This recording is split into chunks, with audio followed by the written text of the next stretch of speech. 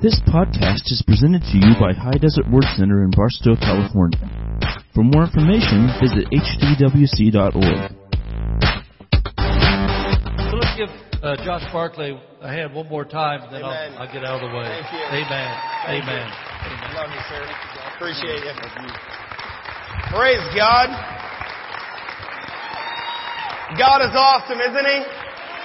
Go ahead and be seated. Dr. Barclay sends his greetings to you. He's sad he's in Michigan and I'm in California. But our church doesn't get him in our home church very often, and they get him both this morning and tonight. So it was funny. He texted me a little bit ago and said, "How'd your service go?" And I said, "I'm pulling in the parking lot." I think he forgot about the 3-hour time change. Open your Bibles, if you would, to Isaiah chapter 43. Amen. We're excited about our Bible here. You know, I might look young, but I've been in full-time ministry for just a little over 25 years, going on 26 years. I'm in anywhere between 200 and 300 church services every single year. Let me let that sit in just a moment, because I did say every single year I'm in between 200 and 300 church services. That's a lot of church. It's a lot of church. So if you hear me say something and you go, he's just being a little cocky this morning. No, say, oh my goodness, he's been in a lot of church. One of the things that I know very, very well is, guess what? Church people. It's crazy how many church people I'm around. Some of them are awesome and I love them and I'm glad to be around them. Some of them I'm with the pastor and helping pray them out of the church, because they should not be church people. I know there's none of those that are here today, so I'm excited about that. But the thing that's been on my heart for the last about 20 years is young people. I love young people and have a really a big heart for young people and young adults. And we've been believing God for about 12 years to get a big tour bus. About 12 years ago, we did 4 years of touring and taking our youth and young adults ministry out on the road. And we would rent a bus and we'd rent all this stuff. And finally, one year I was like, "Listen, God, I'm all done doing the rental thing. If this is what you want us to do, you're going to bring us a bus." And so we believed God for it and believed God for it and believed God for it and believed God for it. And, 12 years ago, living on a bus with a bunch of people traveling all over the United States sounded like the most amazing thing ever. But it's amazing how awesome God's humor is. Because a year and a half ago, He brought us this bus. And now that I have a beautiful wife and a great home and 3 awesome, beautiful children, now God is going to send me out on the road to preach the gospel of Jesus Christ to all these people. I keep saying, "God, can't you find someone that doesn't like to be home? Send them out on the road, because I actually like to be home. I like my family. I love my wife." And so God's got a great sense of humor, but we're just traveling all over the United States, helping people, helping young people, helping churches. That's what God's called us to do. I work for my father, and everyone keeps saying, "Man, you're so busy. Why do you continue to work for Him and help Him?" Because that's what God called me to do. Until God gives me a different assignment, my first and priority goal is to help Mark Barclay be the best Mark Barclay can be. That's my mission. That's my job. That's my goal. And that makes for a busy life. I have 3 kids under the age of 16.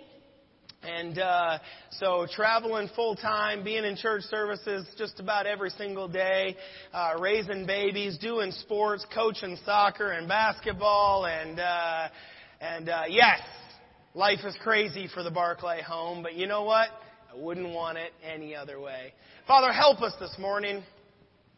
Dig into what you have for us. Father, in the name of Jesus Christ Almighty, break every stronghold that is in this place today.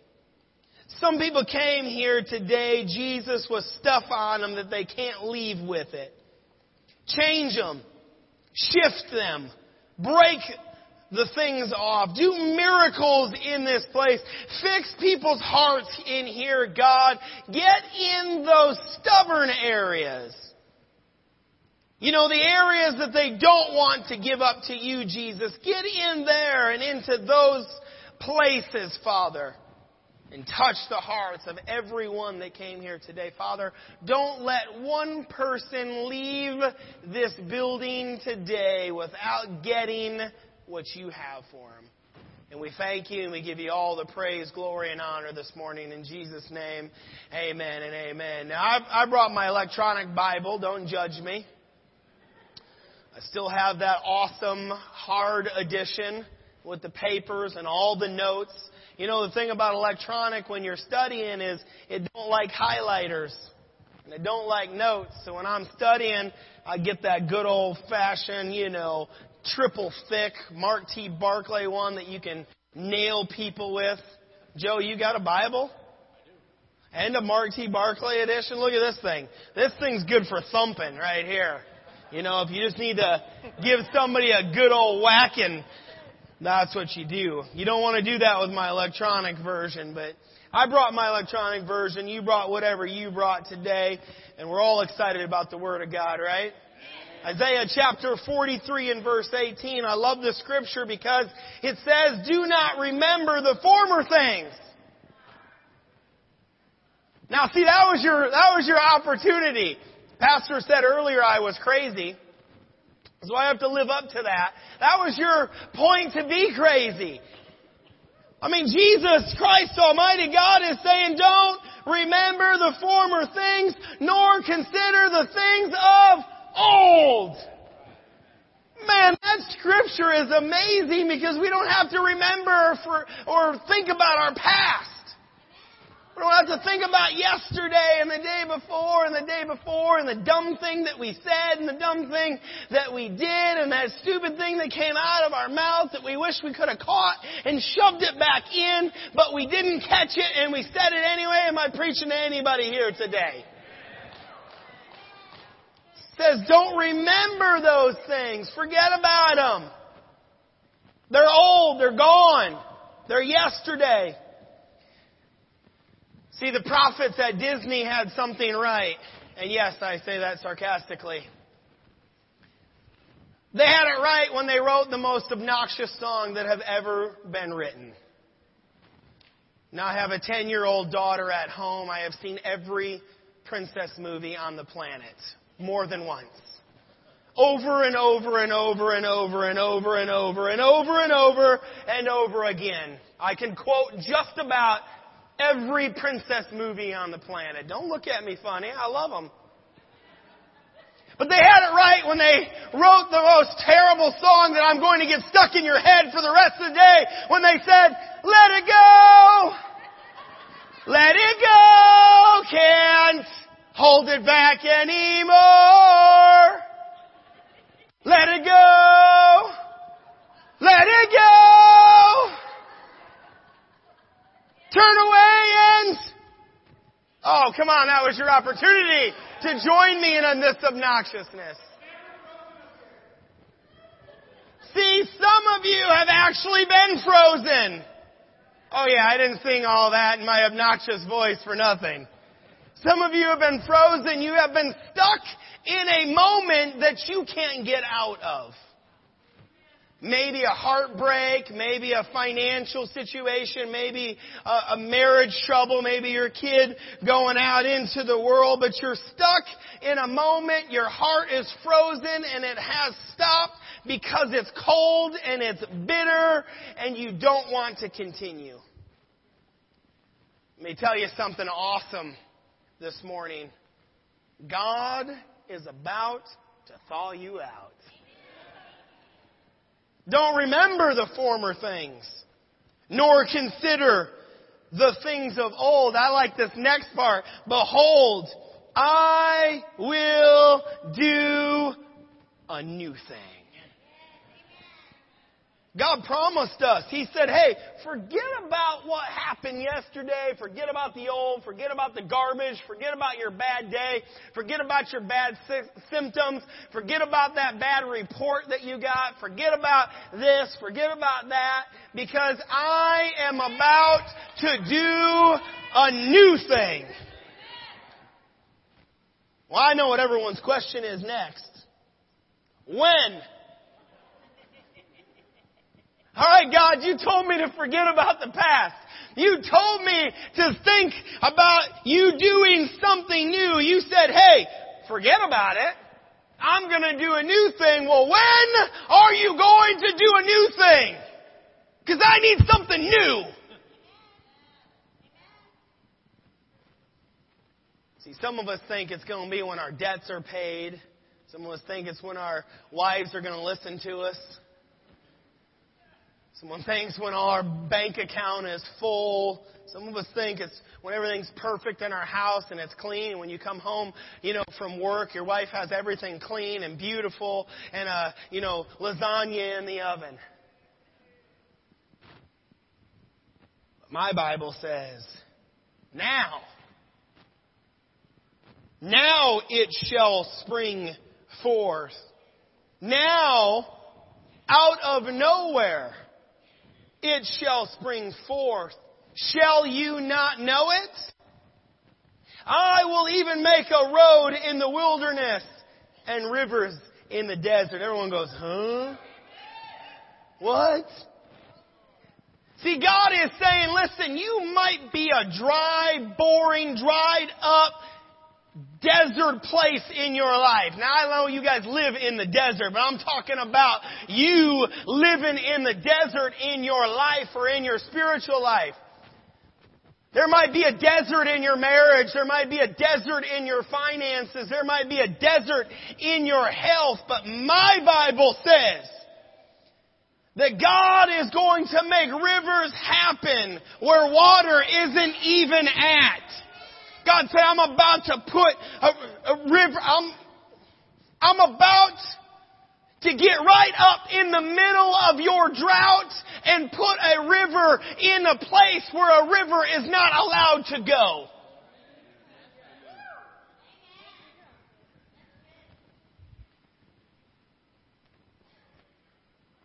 Something has to happen. Something has to shift. Something has to move. Something has to change. I don't know about you, but I'm tired as church as normal. And I don't mean like normal church. I mean like normal church people acting normal instead of wanting something more. Tired of just Christians just okay with where they're at. I'm tired of Christians and church members that are just okay with what pastor is preaching instead of drawing more out of him. Instead of drawing more out. Tired of churches and Christians wanting less church, not more. Pastor, if we could just go down to an hour service, we would grow the church so much more. Oh, I didn't know we were in the church growing business. I thought we were in the army growing business. Let me just preach to you for a moment, because you know what? In a few minutes, I'm going to get in that truck out there and I'm going to go home and I won't see you for a long time. So you can hate me all you want. I'm tired of just church as normal, as usual, like just come in and we're going to do this and we're going to, they're going to sing that dumb song that I don't like. You know what's crazy? They didn't call me and ask me what songs I wanted them to sing this morning. Did they call you, Joe? They didn't? Oh, so they don't even care about what we want to be saying today. Come on, I'm preaching pretty good. If I could, I'd reach around and pat myself on the back, but I'm not that elastic today. I'm in this suit that's got me all tied up. Speaking of a sense of humor, God gave the guy that hates suits and ties the one that has to wear them 300 days out of the year. Thank you, Jesus. Something is shifting in our lives. Something is shifting in this church. It has to happen. Something is shifting in the body of Christ. It's been too stable. It's been too stale. It's been too stagnant. Some of you in your walk with Jesus Christ, it's stale, it's stagnant, it's not moving. It's not bad, but it's not good. It's not that, you're living in a terrible place, but you're not living in the place that you should. Hear me out today, because there are some people that are here today that you're living in a bad place because you stuck yourself there.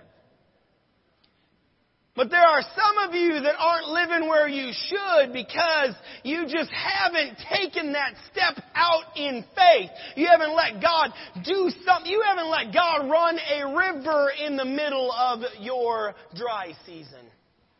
Some of you are dry. Some of you haven't come to pastor and done anything. You won't be an usher. You won't be a greeter. You just want to come in and sit. You want to come in the back of the building, you want to greet a few people, get a coffee, sit in the back row and grumble and complain. Well, guess what? If that's you, you're dry.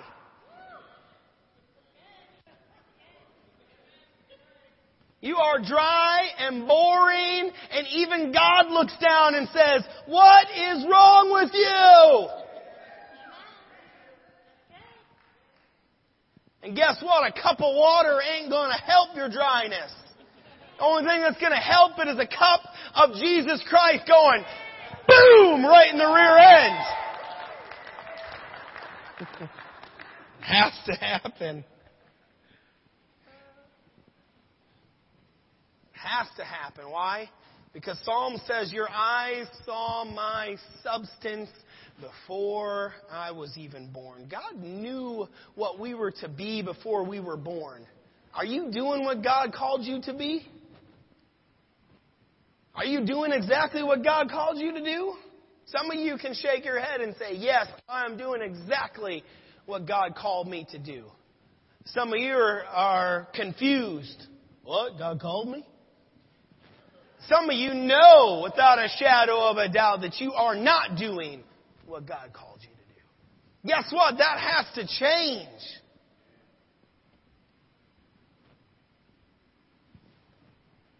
See, it has to change because we all have a destiny, and we're not walking into destiny, we're walking out destiny. You say, Josh, that doesn't make much sense. Okay, I'll break it down for you. Walking into means it's being created as you go, but walking out means it's already been planned. See, when you follow God's river and not your own, that river already has a path. You ever been to a lazy river? At a water park or something? You don't get to choose where you go. Sometimes you go and there's that sneaky waterfall that comes down over the edge, right? The one my wife hates because it gets her hair wet.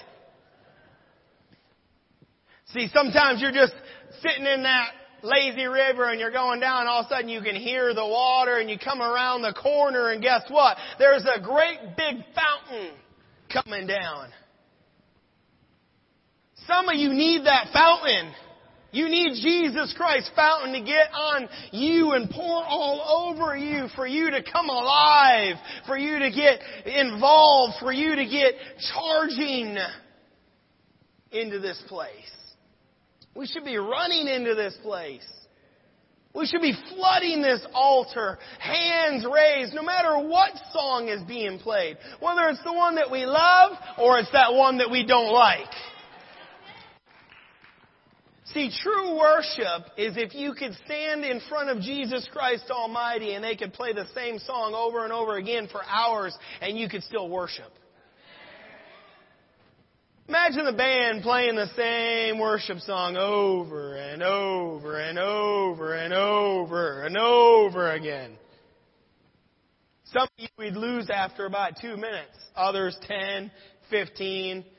Everyone else at about 20 minutes is like, good God Almighty, is this the only thing they know how to sing?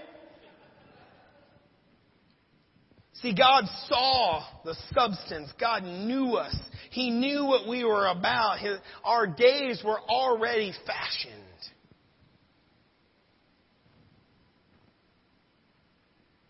Somebody say it has to happen. Has to happen. Here's the tricky part about destiny. Wouldn't it be great if everything in our life was easy? Wouldn't it be great if every path was straight? Wouldn't it be great if we didn't have to work for our paycheck? Yeah, see, I knew I'd get an amen out of that. Wouldn't it be great if the current position that you're at was perfect and blessed? Wouldn't it be great if everyone in our lives was for us? Wouldn't it be great if everyone that said they were for us was actually for us? Wouldn't it be great if we never had to cry? Wouldn't it be great if everyone was nice to you? Wouldn't it be great if no one ever cut you off on the highway and gave you the sign of approval that you're number one? The road to destiny isn't always a straight line. Sometimes it's crooked. Sometimes it's windy. Sometimes God puts things in our path that couldn't be straight, like a waterfall of blessing. Sometimes life doesn't make sense. I've been in so many terrible places in my life that just didn't make sense. See, that's where faith kicks in. The Bible says that we walk by and not by. Faith is the evidence of things hoped for, not the evidence of things. So that means that there is this hidden thing out there, this blessing that's out there waiting to be given to us. We just have to be in the right place at the right time. What we have to be is in God's river. No matter which way it takes us, no matter which way it goes, no matter what's in our life. Now, that's an easy scripture to read, but a hard one to live. Especially when everything isn't great in your life. Destiny is in this atmosphere. There's a shift coming to the body of Christ. There's a shift coming to this church. A shift of blessing, a shift of God pouring out His Spirit upon all of us. Shift of where pastor's just going to start preaching and can't stop, and it won't matter because there's no place to go. There's a shift happening that pastor will get up to preach and he'll start to read a scripture or say something, and people will start crying and weeping, and all of a sudden the Spirit of God and the Holy Spirit will fall in this place, and everyone will just be laying out on the floor, out in the Spirit, and crying out to God.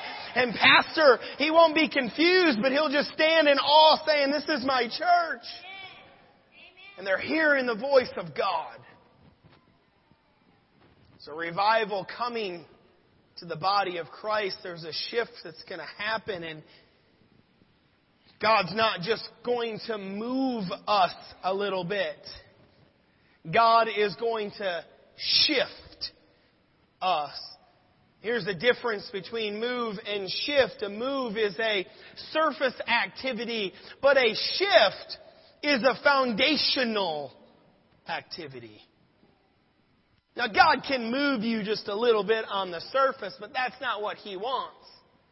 God wants to shift you or move your foundation from where you are now into a whole new place.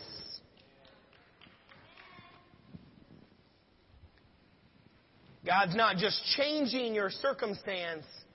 God is changing your scenery.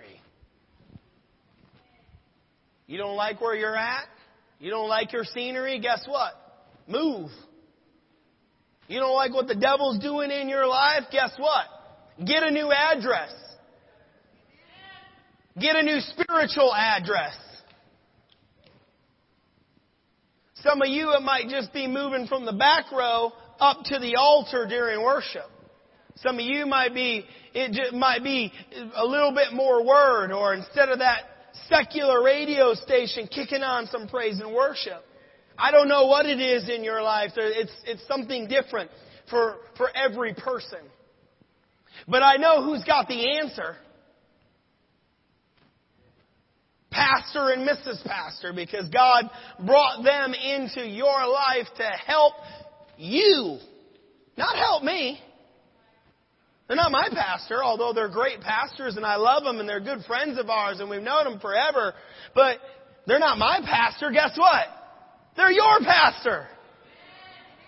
And God gave them the exact tools and the exact things to help you in every situation and everything that you're going through. God gave them that anointing. Why?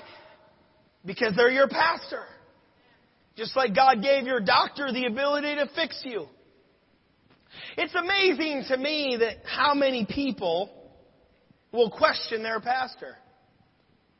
I need you to go home and I need you to read these 3 chapters. Well, why?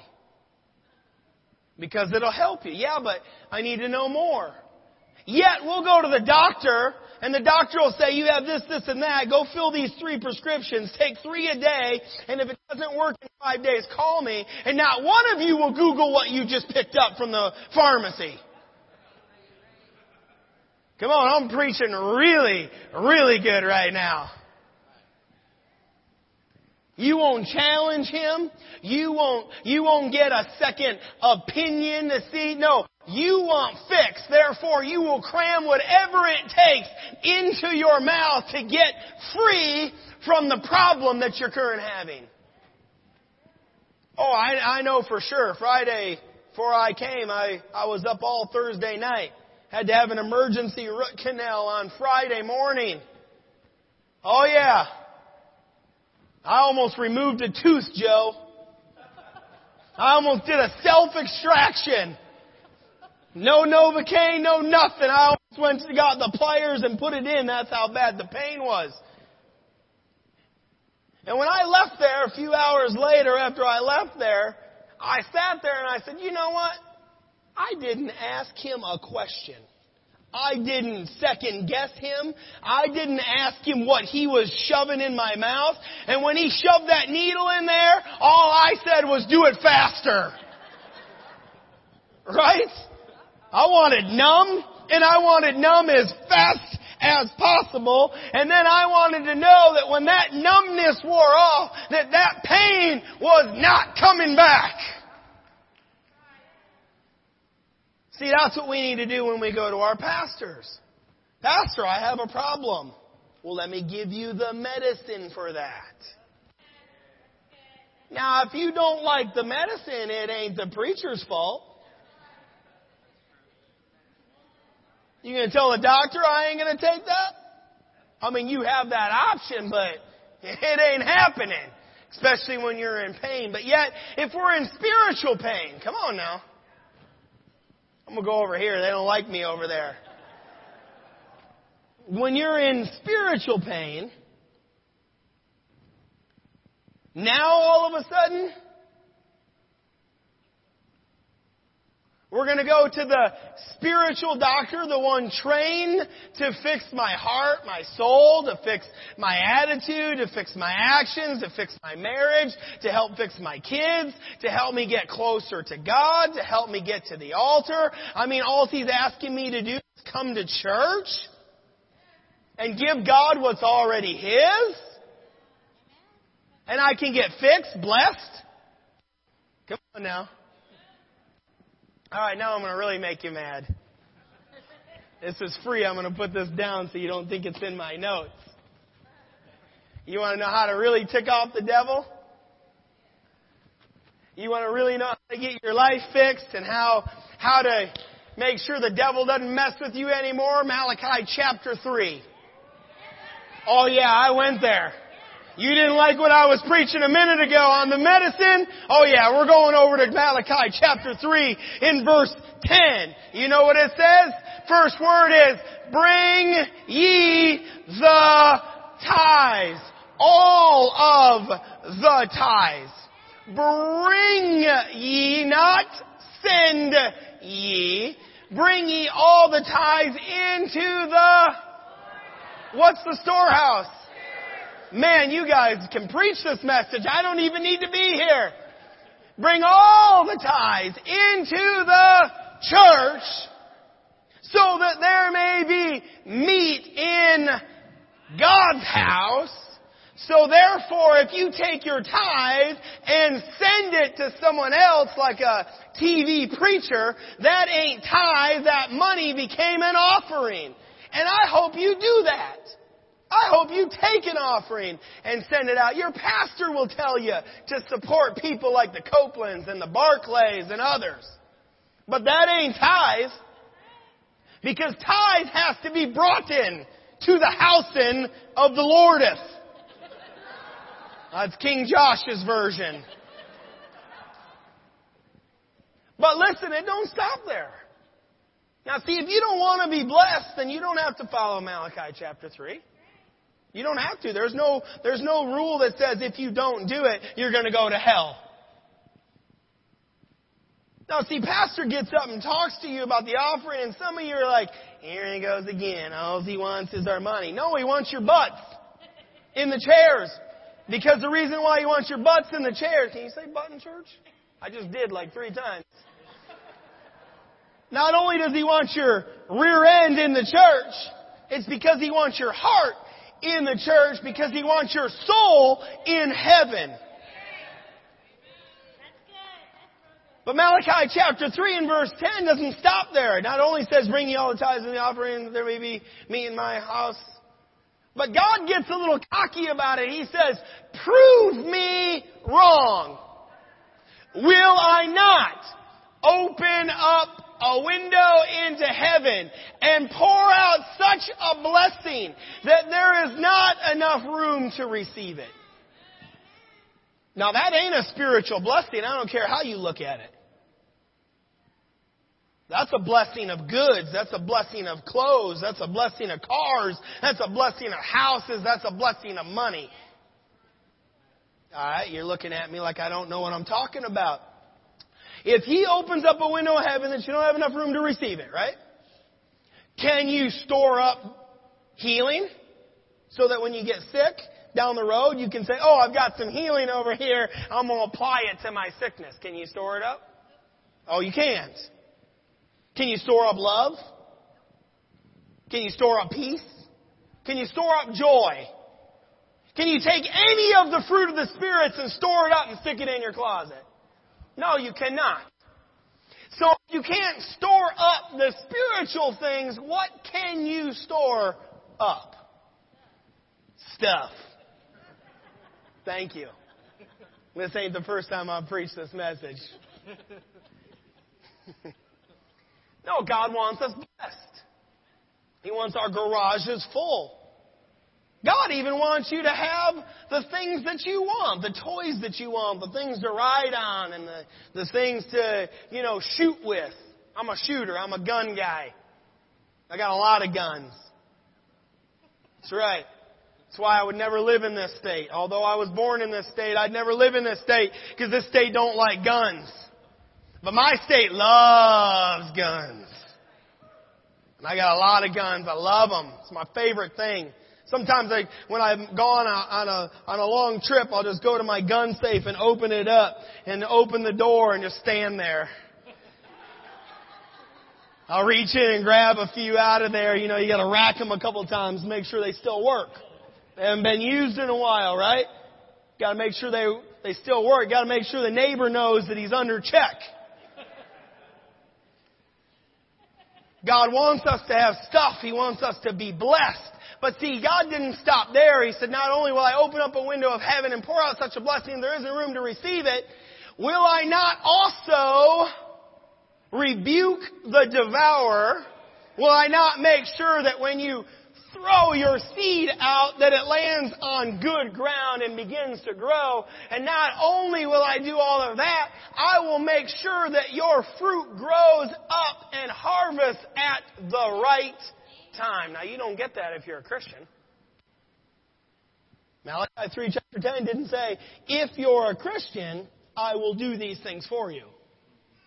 If you give a little bit of money, when you feel like it, when it's convenient. No, it said when you bring your tithes into my storehouse, then and only then will I bless you. I like proving God wrong. You should too. Try it. Tithe for the next 365 days of every penny that comes into your account. And if God doesn't bless you and God doesn't do something, then I'd set up a meeting with Pastor and say, hey, that Barclay punk came in here and gave me a challenge and it didn't work. All right, you're still looking at me dumbfounded. There was a story, Josh, of this preacher. And his mom was getting older. He grew up, and they grew up in church, and he became a preacher. And he was talking one day with his mom, and he found out his mom, after all these years of being a Christian, she never tithed. Never once. She was always sick, always in and out of the hospital, always having issues. And he said, Mama, listen, you're getting old. Your days really are, I'm not prophesying, but let's just say common sense says you ain't going to be around a whole lot longer, especially with all your illnesses. He said, I'm going to make a deal with you. You tithe for the next year. Every penny that comes in, no matter what it is, no matter who gives you anything, you tithe every single bit. And if God doesn't do something in your life, I will reimburse you personally every dime that you gave the church. Okay, deal. We had kind of forgot about it, and 1 year later, the phone rings. Guess who's on the other line? It's Mama. And Mama said, hey, you made a deal with me and I want my money back. And he said, okay, Mom, what are you talking about? He had totally forgot. She said, I tithed on every bit of money, every dollar. I tithed every time I went to church. I gave money in that bucket, whether I had it or not, whether it was a quarter, a dollar, or $100. I gave it, and God's done nothing for me. He said, well, that's the first time I've ever heard that, Mom. Did you think to stop and ask God why? Let me call you back. She was a prayer warrior. About 15 minutes later, Mama called back crying. He said, Mama, are you okay? She said, yeah, I'm okay. I did exactly what you asked me to do. I got on my hands and knees before God, and we had a conversation, and I was mad. I said, God, you said in your word that if I brought my tithes and offerings into the storehouse, that you would bless me, and you've done nothing. Well, Mama, what did he say? He asked me one question. Well, Mama, what was the question? She had been in and out of the hospital probably once a month or more for 10 years. She said, God asked me one question. And the question was, when was the last time you were sick? She said, son, I had to go into my book and I had to flip back, and I realized that it had almost been 1 year to the date was the last time I had been to the doctor. See, what was God doing? God was proving, like He said in the Bible that He would do. You can't prove Him wrong. All you got to do is follow the instructions. Now, us guys aren't very good at following instructions when we put stuff together. That's why we always have a little handful of parts left over when we're done. And we lie to all you wives and kids and say that they send us extra parts. Come on, anybody ever said when they were done, yeah, these parts are extra? They ain't extra. We skipped a spot somewhere. We just didn't want to tell you. Sorry to rat all you men out. I don't even put stuff together anymore. My wife's like, you ain't doing it. We're finding someone else. Because I wouldn't have more than a handful. I'd have like a board and a few, screws and a couple of bolts and, the thing was supposed to be like this and it's like this. I had a better plan. It worked out better, I thought. Don't look at me like that.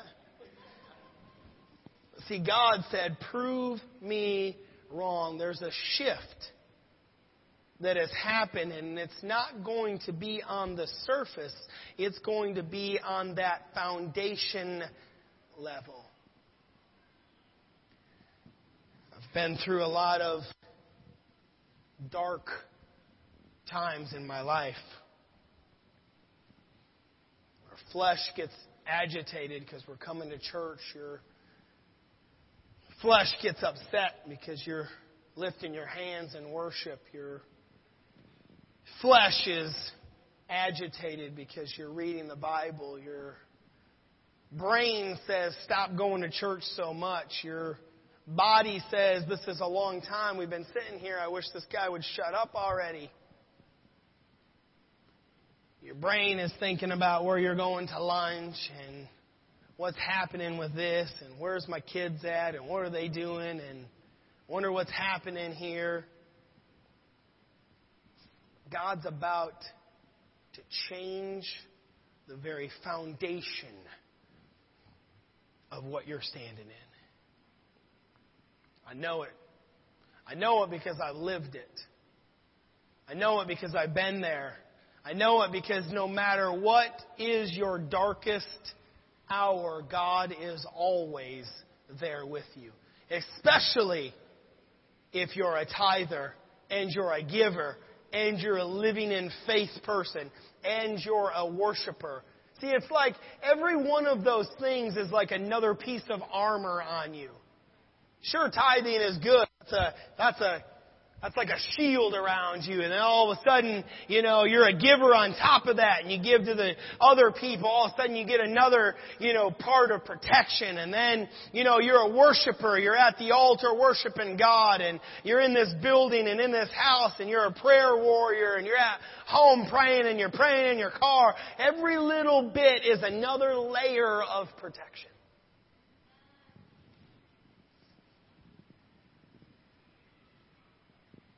I've been through some dark places in my time. Those of you that have heard my testimony before, I know some of you have. I've been through a whole lot. For only being 40 years old, I almost lost a couple of kids. I've almost lost my wife, almost lost my mom. My mother-in-law should be dead. She's been through 7 back surgeries. She shouldn't be able to walk. I did lose my niece. She drowned in a pool for about 9 minutes. Till God had another plan for her life. Been through a lot. Been through a lot of financial difficulties.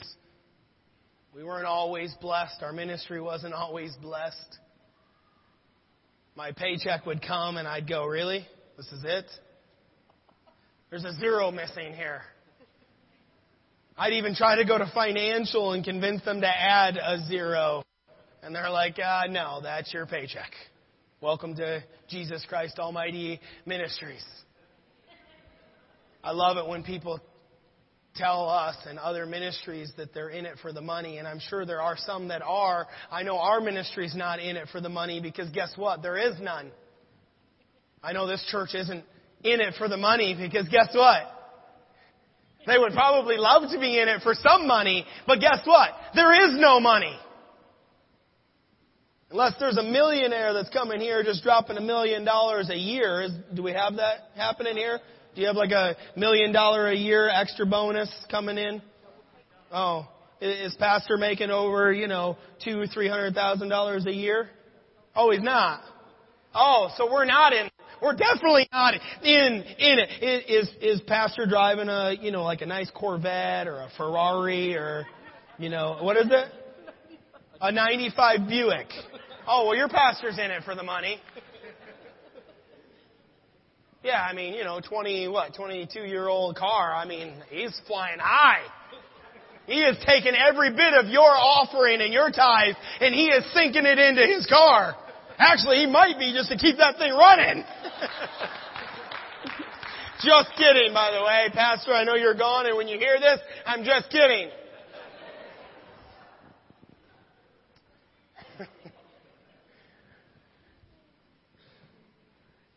God's about to shift us into a whole new realm. See, until you come in that back door with an 18-month-old baby in your arms because he can't move, because he's diagnosed with a disease that's going to put him in a wheelchair, and 9 out of 10 kids go blind having this disease, until you walk in that back door carrying this baby and your wife in tow, and you come down the aisle and you get to the altar and you bring them all the way up to the altar and you lay them down at the feet of Jesus, and during the worship, whether it's good or not, whether it's your favorite song or not, you raise your hands and you begin to cry out to God and tell Him how awesome He is and how wonderful He is and how magnificent He is. And Jesus, you are Alpha and Omega, and you are the creator of everything. See, until you do that for week after week after week after week after week after week after week after week after week after week after week, 19 of them to be exact. 3 services in a row. Many of those, we had a church in Cincinnati, Ohio, and one in Michigan. And that was another thing that God had a great sense of humor, because the last thing I ever wanted to do was be a pastor. And then my dad decided to take on a second church, and then I pastored 2 churches every single Sunday for 2.5 years. It was great.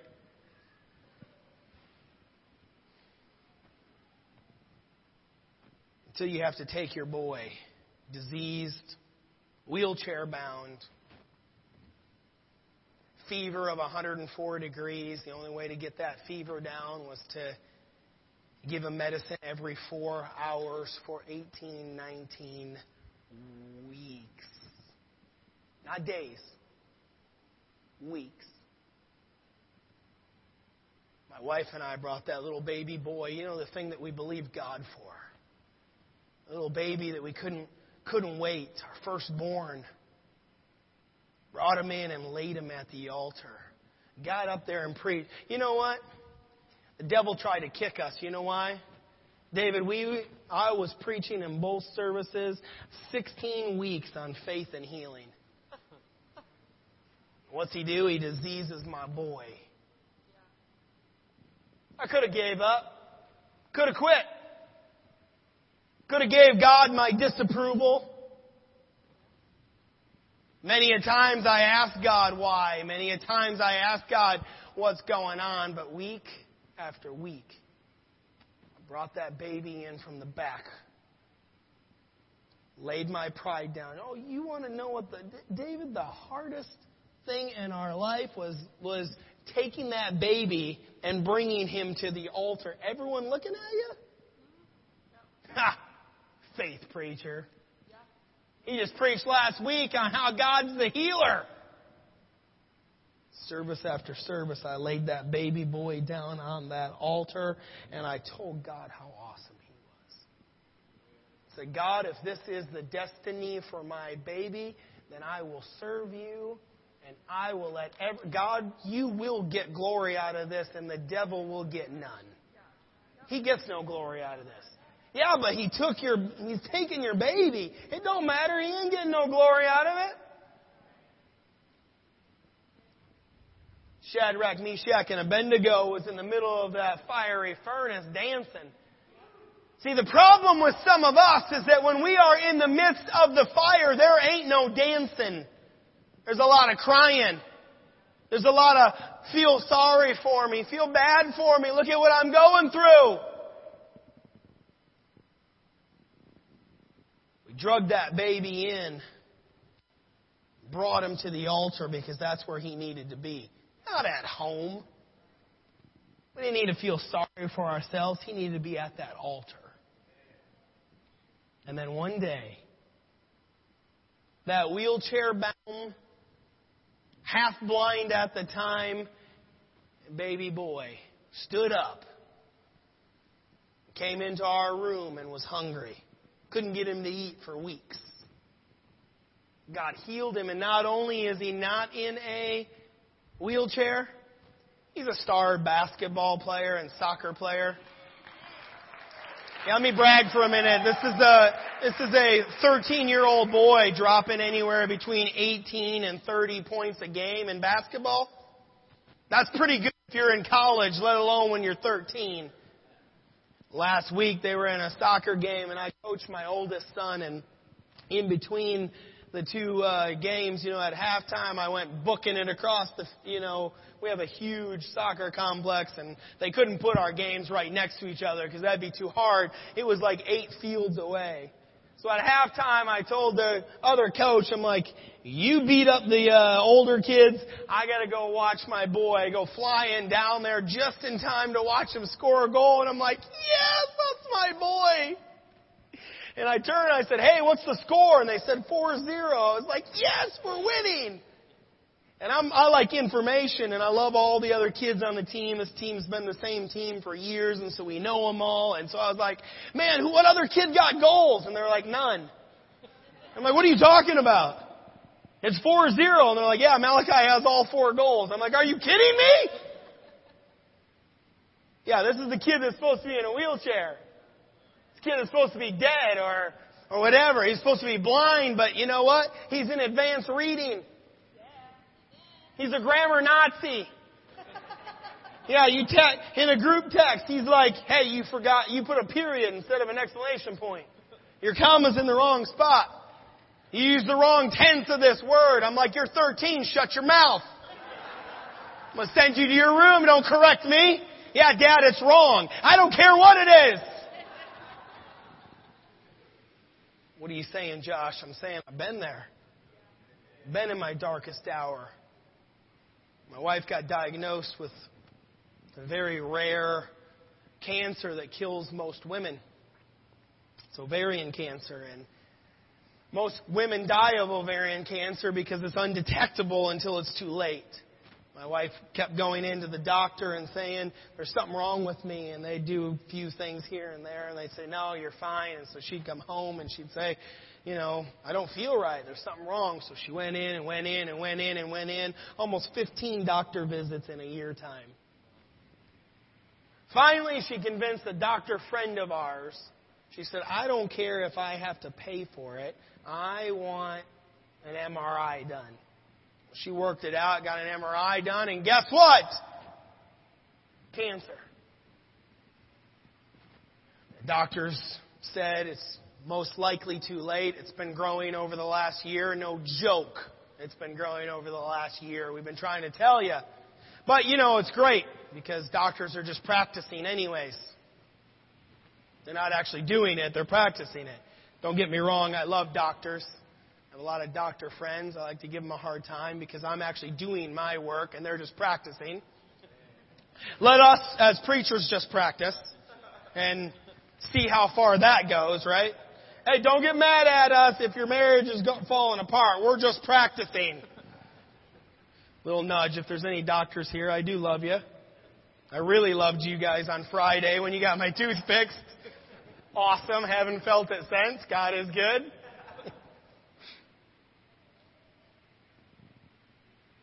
How do you look at your wife after the doctor comes and says there's a 70% chance that your wife will die in the operating room?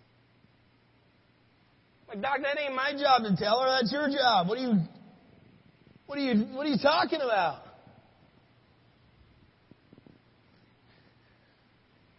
Service after service. You know where you found my wife and I and my babies? At that altar. Now, we've got an awesome worship team now. I love our worship team. They're phenomenal. But back then, good God Almighty. Throw a CD of Chris Tomlin or something and we'll call it good. Don't even play. You know where the last place I wanted to be? Was at that altar because I had to get over an attitude before I could even worship. Service after service, you found my wife and I at that altar. I remember during her major surgery, she had 3 or 4, and during her major one, the one that the doctor came and said, whatever it was, 7 out of 10 women die. And I said, oh, that's awesome. That means 3 out of 10 live. And he just looked at me. I'm like, guess what? My wife's the 3 out of the 10. I don't know about the 7 out of the 10. I feel bad for them. That's terrible. But my wife's the 3 out of the 10. You're telling me there's a 30% chance she's going to live. I remember that somber moment, Josh, before she went back. We were in the room all by herself before surgery. They got her all prepped, got that cute little hat on her, and she's in that gown, and, she's a little nervous, even though we love Jesus, and we were calling on the name of Jesus, and we knew God was going to do something. Just before she went back, I said, listen, if the worst thing that happens is you go to the very place that we're believing God to go, that we're sacrificing all of this, our time, our money, our family. I mean, what are you here for? To make heaven? Anybody here to make heaven? Anybody come here Sunday mornings and other services because the ultimate goal is to make heaven? Anybody want to go to heaven? A third of you. Awesome. Maybe I should have changed this message to making heaven. Now, how many of you want to make heaven? Exactly. That's why we're here. That's why we serve God. And so I said, babe, if the worst that happens is you get off of this God-forsaken earth and you beat me to the most glorious place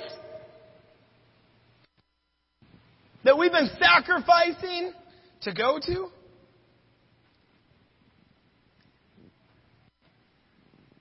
when you're in your darkest hour, and believe me, I've been there. I told you about my niece.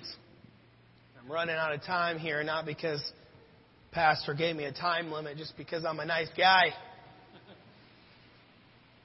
My niece, we were actually out here in California when we got the phone call that my niece was dead on the side of a pool.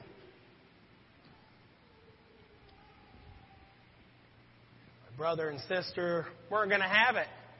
We're going to stand for it. My brother-in-law literally yelled at the top of his lungs, "Devil, you're a liar. We are tithers. We have tithers' rights. We are givers. We live right. You are not going to take this baby girl. It is not her time." And instantly, over 9 minutes, she was in the pool for 3 or 4 minutes under the water before they yanked her out and put her up. And then she laid there lifeless until the paramedics got there. Now, we don't live in a massive metroplex city, but it ain't like the paramedics are right across the street from our house. Took them 5 or 6 minutes to get there. I think they said from the phone call till the time they actually arrived was 6 minutes before the paramedics got there. But then that little girl, I think she was 10 at the time, sat right up. And that's a miracle, but I think the biggest miracle of the whole thing is that she didn't spit up any water. See, God isn't just about bringing people back. God's about making them an example. She didn't spit up any water because God went inside there and dried it all up, because that's why she drowned. That's what happens when you drown. In case you didn't know, water goes in your lungs, can't breathe anymore, and you drown. No water in there at all. They couldn't find any. My baby boy, you can't find a thing now. It's all gone. My wife has been cancer-free for, I should know the number, going on 6 years, I think, this June. Not a stitch, not a trace. See, I've been there. I've been in the dark moments and the dark hours of our life, and it's not about going through it. It's about what you do as you go through it. Some of you are grumblers and complainers and want to blame everyone else. But really, what we need to do is worship. Sometimes you just have to stop and bow your knee before Jesus and say, and when before the throne, in you I find myself complete. Jesus died to save my soul. In Him I am complete. Jesus paid it all to Him I owe. Sin has left a crimson stain, but guess what? Jesus, you washed it white as snow. See, it's just like Paul and Silas in the midst of that bondage. They begin to worship Meshach, Shadrach, and Abednego, begin to worship David, going up against the Goliath, begin to worship, begin to think about what God had already done. I think they got excited, all of them. That's why those 3 Hebrew boys were jumping around in there, because they got excited about what God had already done in their lives. They begin to say, oh, praise the one who paid my debt and raised this life up from the dead. Oh, praise the one paid my debt and raised this filthy, rotten life up from the dead. See, when you're in the midst of your darkest, deepest moment, and listen, I have been there, so you can't look at me and say, that young preacher has no idea what he's talking about. No, it's the exact opposite. This is about the only thing that I know what I'm talking about. When you're in the deepest, darkest moment of your life,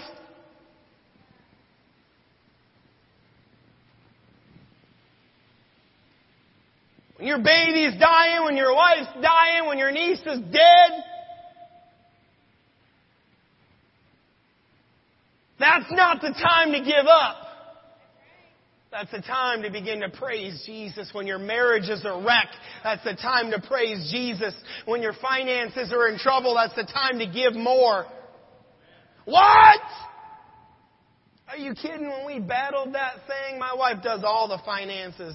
I hope we have money. I have no idea. She could take me to the cleaners. Good part is I don't make much money, so she's good there. Or I'm good there. She ain't going too far.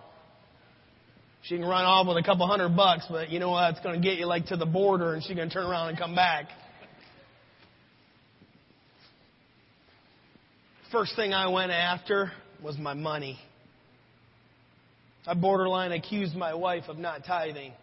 I said, you run these finances. Show me you didn't miss a tithe. We missed something. I said, honey, you pay our bills. We're a man and woman of our word. You pay our bills, and every dime that's left in there, you give it away. We'll give it where? I don't care. Get it out of our account.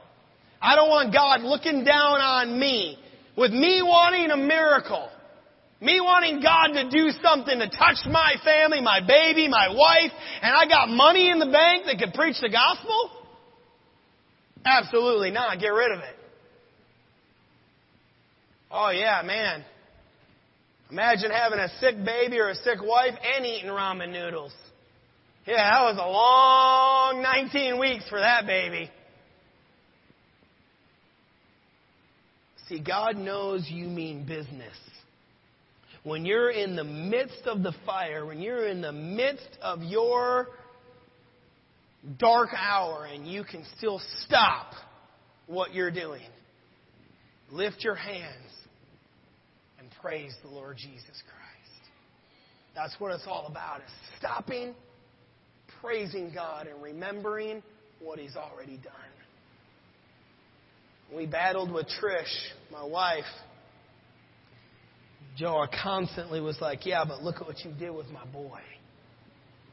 Look how you healed my mama from breast cancer. She was supposed to die. Look what you did over here. Look at, you already helped us in our finances here. You already did this, and you already did that, and you already helped us with this. So this is easy, God. This is easy. Father, help us today. those that are here right now that they're in a dark moment. They're in a dark place. And I know there's some here because I've been there and I've lived there. Help them, Jesus, as they go through what they're going through. Bring life back to them. Let them stand up proud, not defeated. Let them come to your altar and begin to worship you when they're in their car and they're on their way to work and that tear that they're crying comes out. Let that tear drop, hit their clothing or their body and the burst go into heaven as a sound of them crying out, Jesus, you are Lord. Jesus, you are God. Thank you for listening to this podcast. For more information, visit hdwc.org.